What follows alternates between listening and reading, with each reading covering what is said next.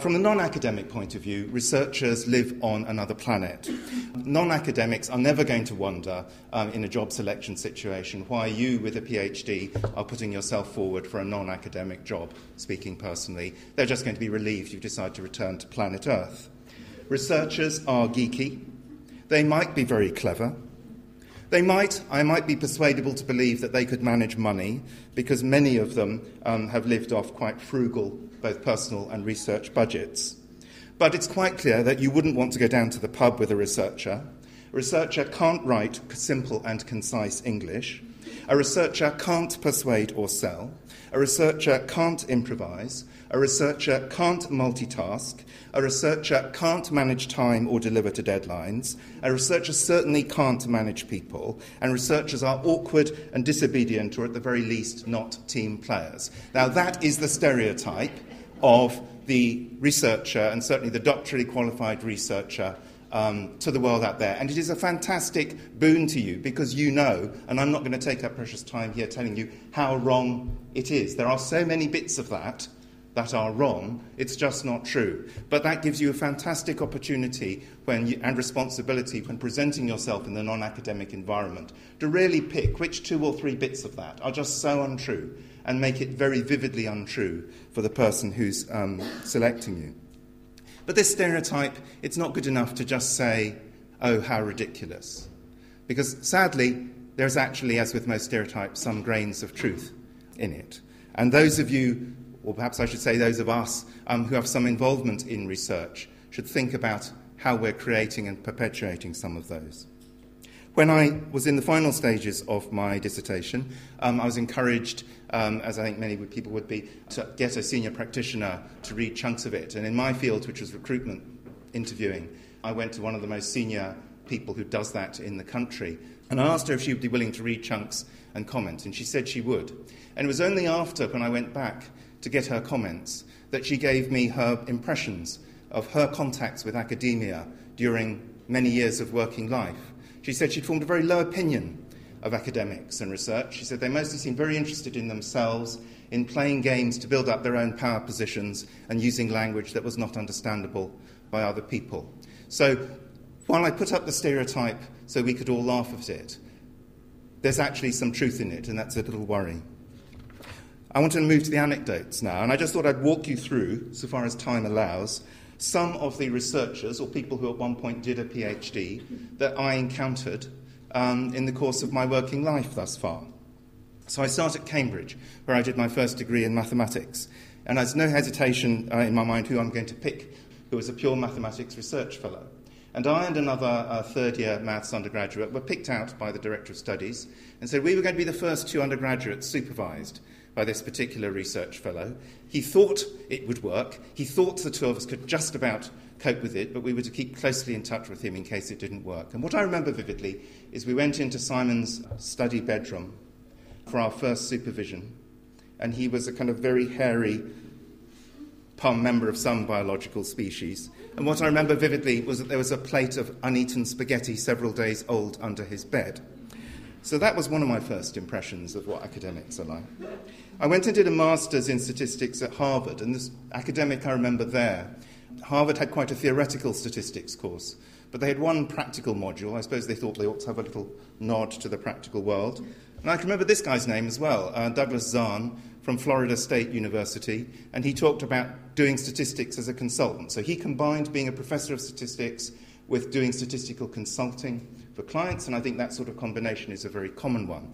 And he emphasised and burned into us the importance of practically going out to observe data collection actually, so that you had a clue what the real world was doing to assemble the data that you were then going to analyse. But that combination of combining a seriously academic career with a passion for practical impact and making a commercial income is quite a common pattern. Then I went into Whitehall, mostly in the Treasury, where I was for 10 years. One group of PhDs there were the generalists. They were the people who had done PhDs in anthropology or Medici politics, and who were now middle or very senior civil servants, not using their PhD, not using the title, and not using the PhD subject really as such, but using certainly the very high-quality thinking and writing skills in that particular environment. Of the other PhDs, the economists were worth noting. They were increasingly powerful over these decades in Whitehall. I think of someone like Professor Stephen Littlechild, a very famous economist, who really personally restructured the whole of our electricity industry through privatisation. Absolutely enormous social and economic impact. And there were other specialists. I'll mention, merging into some of my experiences from my headhunting career, John Krebs, Lord Krebs, son of a very distinguished scientist, himself a very distinguished scientist, FRS. And I headhunted him to be the first chair of the Food Standards Agency. And I remember him saying to me, "You do realise that my discipline is zoology, and I don't know anything about nutrition or food." And I said, "Yeah, no, that's absolutely right, and we're not looking for someone who knows about nutrition or food. We do desperately need someone who is, in a sense, synonymous with scientific rigour and trustworthiness at the very highest level, who is interested and willing to take on a job with not only a very significant managerial component, but a huge media and public trust, building public trust, because this was in the aftermath of mad cow disease and all those things." And he went and did that for 5 years. And also in my headhunting career, another academic I came across became a colleague, a social and political scientist called Gavin McKenzie, died a few years ago, who was at Leicester and then, I think, at Cambridge. And he kept trying. He was a senior tutor at a college in Cambridge and a very successful, published and taught academic in social and political sciences. And I think he really wanted to be a vice-chancellor or the next best thing. And after getting close but failing to get a number of those, he said, "Oh, stuff that, what shall I do?" And we persuaded him to become a headhunter. And he spent probably the last 10 years of his working life as a highly successful headhunter. He more or less created academic headhunting, which is now quite a big business in this country. I don't suppose he would ever have predicted that, or anyone could have predicted that. But he had enormous skills, relationship skills, as well as ability to understand academic motivations and judge the calibre of people's research and teaching and administration contributions that made him, just something extraordinarily different. I've set up my own career advice business now, and one person who I'll just call Keith, one of my clients, 18 months ago, illustrates another career pattern, some parts of which I think are quite common. He started in the natural sciences, and he went in, he did doctorate in physics, and went into one of the classic science-based, BP or something like that, in their kind of research and engineering side. He then became a manager, a research manager, and in a move which is, I think, viewed from where I stand, quite common, though not far from universal, he realised and became more and more interested in the human aspects of both doing research and organisation, and how little the natural science bit addressed that. So, he then changed at that point to do business studies, and he became an academic. So he then left industry and he became an academic in a business school.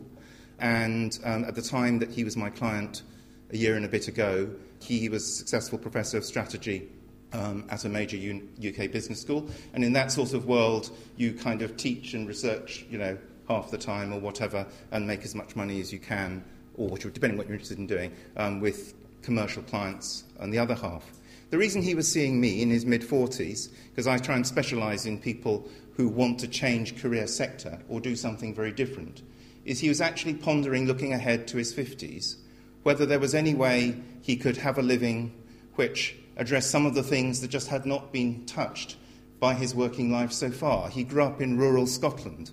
He was very fond of animals. A sense of the countryside and of certain bits of remote nature were very important to him. He'd actually also grown up on a farm. And he wanted help to think through, was there a way that he could make his career go in which farming and the rural side of things and a whole tactile content to his life could become part of it. It's extraordinary, isn't it? But that's human life. I hope some of that puts in context what you're wrestling with. Now, who knows what you'll be wrestling with, 20 years down the track. It certainly isn't the case that there's one unique path. And I should lastly mention, of course, the academics who I've been working closely with over the last 3 years, because they set up and run the doctoral programme which I've just participated in and supervised me. Douglas Griffin, an American who studied philosophy and who was so passionate about philosophy, thought he'd better go and not just learn German, but live in Germany, which he still does. Because how could you possibly do Kant and Hegel without actually going to live in Germany, seriously? Not just for a few years. And he still lives in Germany. He then built his career as a management consultant, mainly, which he still does. But he is a visiting professor at the University of Hertfordshire. He was my supervisor. And they have a wonderful part-time doctoral programme. And he has made come alive for me, if you like, the difference that Kant or not Kant makes to management, to organisations and to very practical things in day-to-day life. And his fellow professorial colleagues, Ralph Stacey and Patricia Shaw, both exemplify academics really bringing radical, innovative thinking and making it come alive and inventing a professional doctorate programme for people like me that has been life-changing. So some advice on those rather ropey foundations. I think the conclusions I draw from the anecdotes are, what a huge diversity, which is just going to get more during your working lifetimes compared to mine. Doctoral graduates are hugely multi-skilled, but I think you need to take responsibility for telling your story about your skills. Do not expect to be understood automatically, because what will be understood automatically is the stereotype. And do highlight which bits of the stereotype are spectacularly wrong for you. Don't just give a generic answer about, well, all PhD students are very good at X, Y, and Z, because no employer is hiring all PhD students. They're thinking about whether to hire you. And as you think how you're going to demonstrate that you are not the stereotype and you bring all these wonderful things, I would say it is key to use anecdotes skillfully, whatever your doctoral research training has told you. Anecdotes are very important in terms of creating memorable communication back on planet Earth. I know people probably want to ask, how do I get headhunted? Because as a headhunter, I'm constantly asked that. The answer to this is going to be extremely dull. I mean, first of all, just briefly, headhunters proper are paid sums in excess of £20,000 by organisations with jobs to fill that are for some reason hard to fill, and they are to be like detectives and go out and find the people to do that. There are also a wide range of recruitment agencies that are not paid quite that way and who basically work more on the concept of having books of people and trying to place people. So the brutal answer to how to be headhunted is you can do two things, and really you should do both. One is reduce the cost of finding you, and the other is be someone whom it is worth someone spending £20,000 for us to find. And I'd certainly say, do put most of your effort on the latter. Do put most of your effort on the quality of the pot of gold at the end of the rainbow, but don't put 100% of your effort there. Do give us a tiny little bit of rainbow in the sky by which we might find you when you have built the talents and the reputation that will be worth someone paying that money to find. Everyone, I think, has highlighted contacts. I don't know whether Granovetter's study on finding a job has been cited, but there's a very famous study, I think it's a PhD thesis actually, by Mark Granovetter. I think it's called Getting a Job. And it is a classic research text. And what it basically says in simple terms is the importance of what he calls weak ties to finding your job. And these are not the people who know you best. These are people who you may have only made a brief impression on, and in some cases in his study had not been in touch with, because people then didn't do proper networking, for 10 or 15 years, turned out to be key later on to landing a job opportunity. So it is worth just thinking about that whole pool of people who you interact with, as people have said, and not, well, I don't know, you may use Facebook, you may use Twitter, whatever you do, I'm not even going to talk about that, but at least, it's worth a day a year just thinking about what could you send by way of an interesting, semi-personalised email that's not too long to people who you interacted with maybe some time ago. Because if you don't do it too often, and you do keep it short and interesting, and you do show some interest in what they're up to, they'll be very pleased to get it. And those people could be quite important to you, including how you get headhunted 5 or 10 years down the track. If you want to do that more properly, there's a book which I have no hand in writing or selling called And What Do You Do? By Barry Hobson and Katie Ledger. And I can, if anyone asks, provide the details. It appears not to be aimed at you, because it's about how to create a portfolio career. It appears to be aimed at people like me at my stage in life. Thinking about today, from my point of view as a headhunter, I think that, first of all, if you operate as an academic, you actually are running a portfolio life, something that's very individual and focused on you, with, your current research, your projects to get future research funding, your teaching, your commercial consulting, whatever else you may be doing. And if you don't do that and actually go into, if you go through the fallow period, you'll be running a portfolio life from what we've heard. And actually, if you go into IBM or Lloyds Bank or McKinsey, certainly the latest advice from people trying to peer into the future of work is actually you're best off from the beginning thinking you're still running a portfolio career. You're just going through a particularly high-risk phase where all your eggs happen to be in one corporate basket. But the skills are still relevant. So actually, if you ignore the fact this doesn't talk about academics but talks about portfolio career, I think this takes the whole network thing in a much more thorough way and has some real value to add there. Okay, to finish. I saw you've had some stuff about from actors. You've had a play, and you had one of the workshops, I think, was done by someone from RADA. Having talked in these very careerist terms, I think it's also really important to recognise that in doing our work, there are other things that animate us than just thinking about things in very careerist terms. And I just wanted to close by reading you a couple of paragraphs out of a book from 1997 by the playwright and actor and director David Mamet. And it's written for actors. It's called True and False. The whole thing is a tirade against education, against what he regards as corrupting the profession of acting. It struck me, he's talking about actors and what motivates an actor, or what he thinks should motivate an actor. I think, firstly, that there's something similar with what motivates perhaps an academic.